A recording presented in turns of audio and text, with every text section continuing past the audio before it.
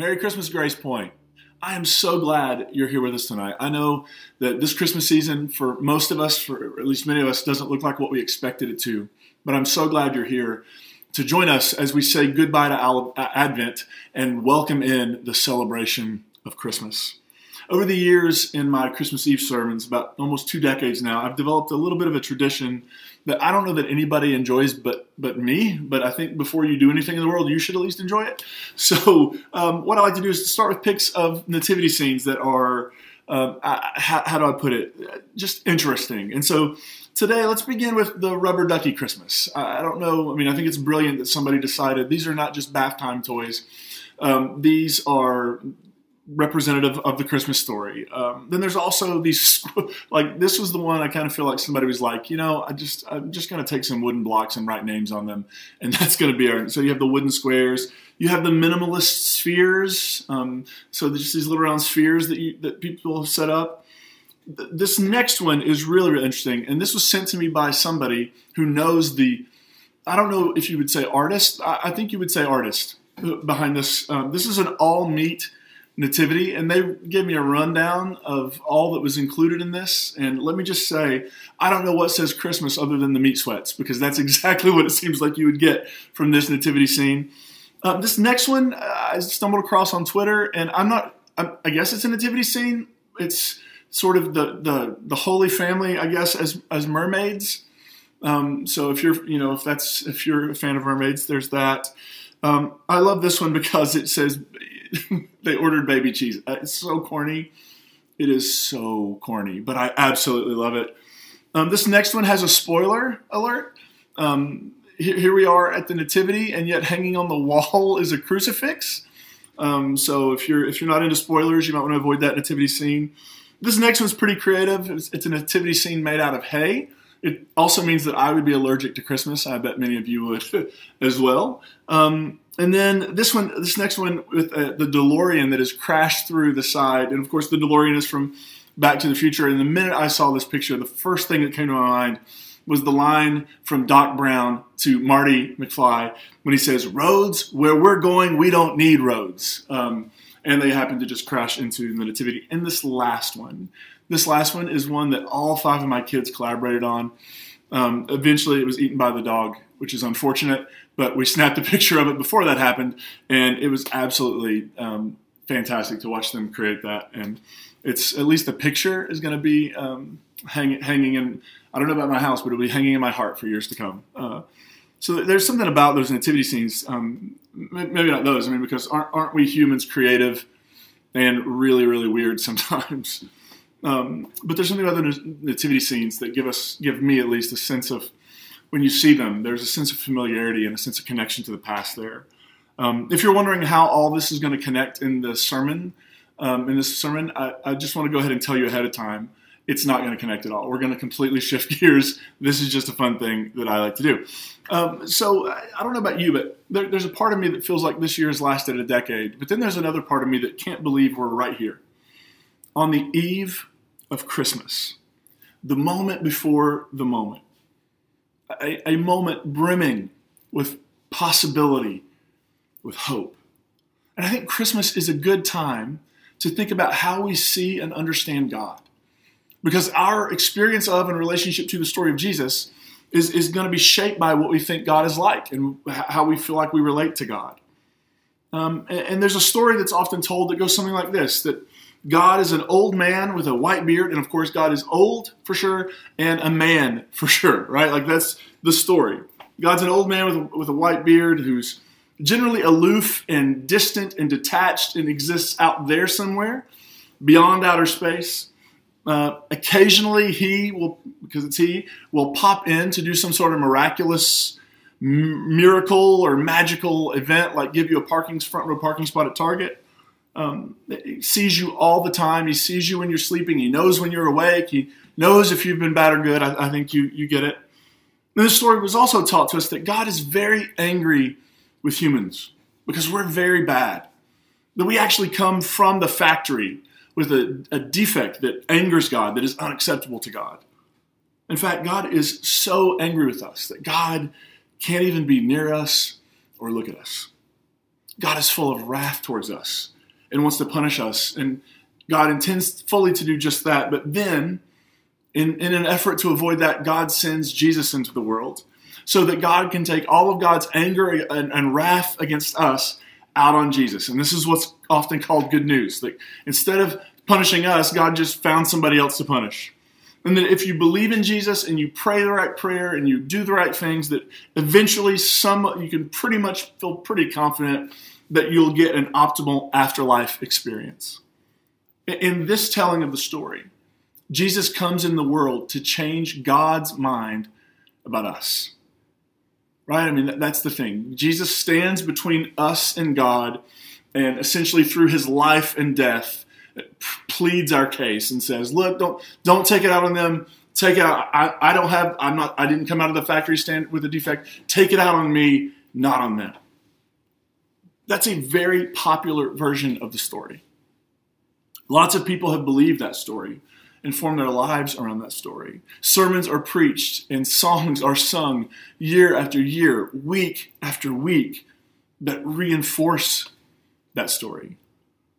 And for many of us, that story has produced a crushing amount of shame, fear, and guilt, which seems the opposite of good news to me. But the actual good news is that's not the only understanding of the story. There's an alternative way to tell the story that begins not with an inherent flaw in us, but with an inherent connection. That we enter the world living, moving, being, breathing in God. That at the core of what the word God is trying to describe is a dynamic, creative relationship. That we are not born with God over here and us over here, but that we are born in God. We come into the world with a relationship with the sacred. That we humans are actually born with an original goodness, an original shalom. We talked about shalom a couple of weeks ago, which was everything in right relationship, things being right and good and whole. That we come into the world that way, with that kind of relationship with everything and everyone, including God. And as we all know, there are times when we disrupt that shalom. We engage in things that disrupt wholeness and disrupt, of course we do. And those moments create deep pain, and most of the tragedy of human history bears witness to the fact that we do that. And what our response is almost always to do is to hide away, to listen to the voice of shame that tells us we are unworthy and unacceptable. Yet, God's response to us isn't actually anger or wrath. God meets us with compassion, with grace, and with love. In this version of the story.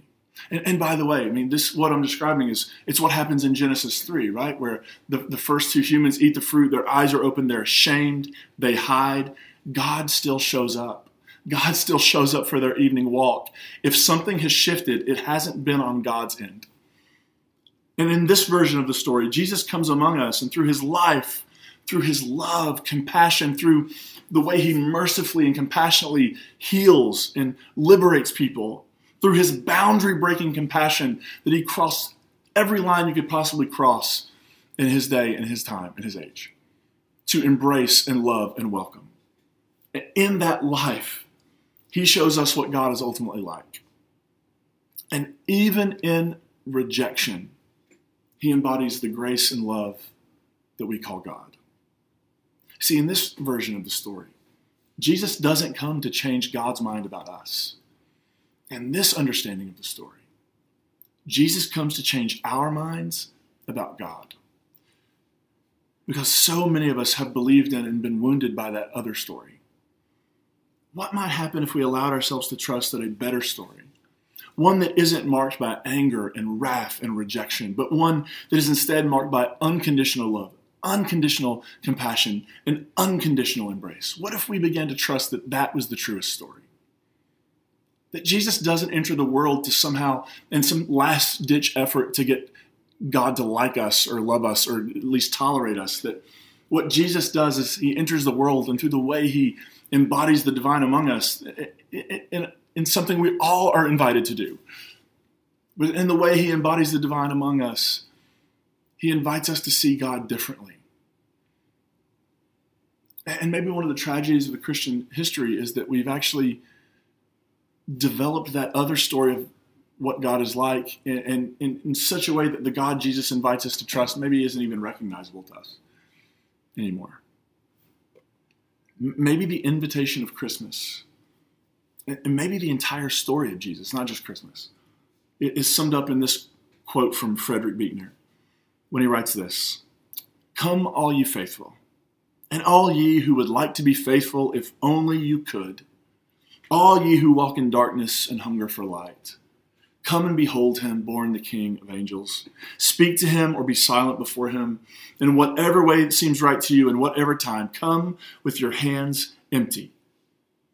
The great promise is that to come to him who was born in Bethlehem is to find coming to birth within ourselves something stronger and braver, gladder and kinder and holier than we knew before or than ever we could have known without him. I love that beginning. Come, all you faithful, and all you who would like to be faithful if only you could. I got to be honest, I tend to identify with that latter group. The ones who would like to be faithful if only they could.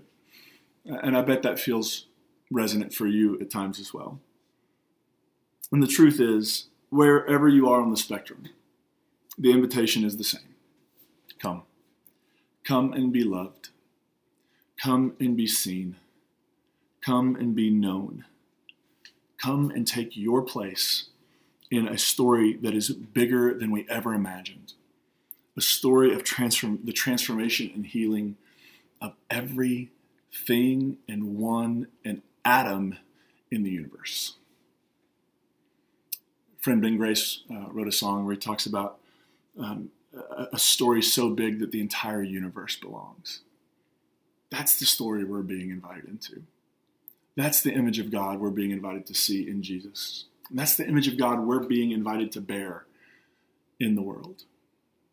So as we enter this now Christmas season, leaving Advent, the waiting is over, the birth has arrived, the world is now pregnant with possibility.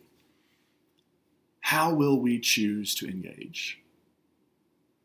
Will we open our hearts to the possibility that the world could be transformed and that our work in it matters?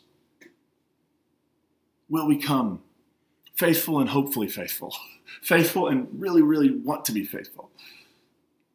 Because there's something about this experience. There's something about seeing the divine in this human life that actually I think helps us see the divine in all human life. And so tonight, we celebrate. We're on the cusp of birth. We are in the last moments of pregnancy. Something new and something hopeful and something peaceful and something joyful and something full of love is about to enter into human history. And the question is, will it enter human history through us?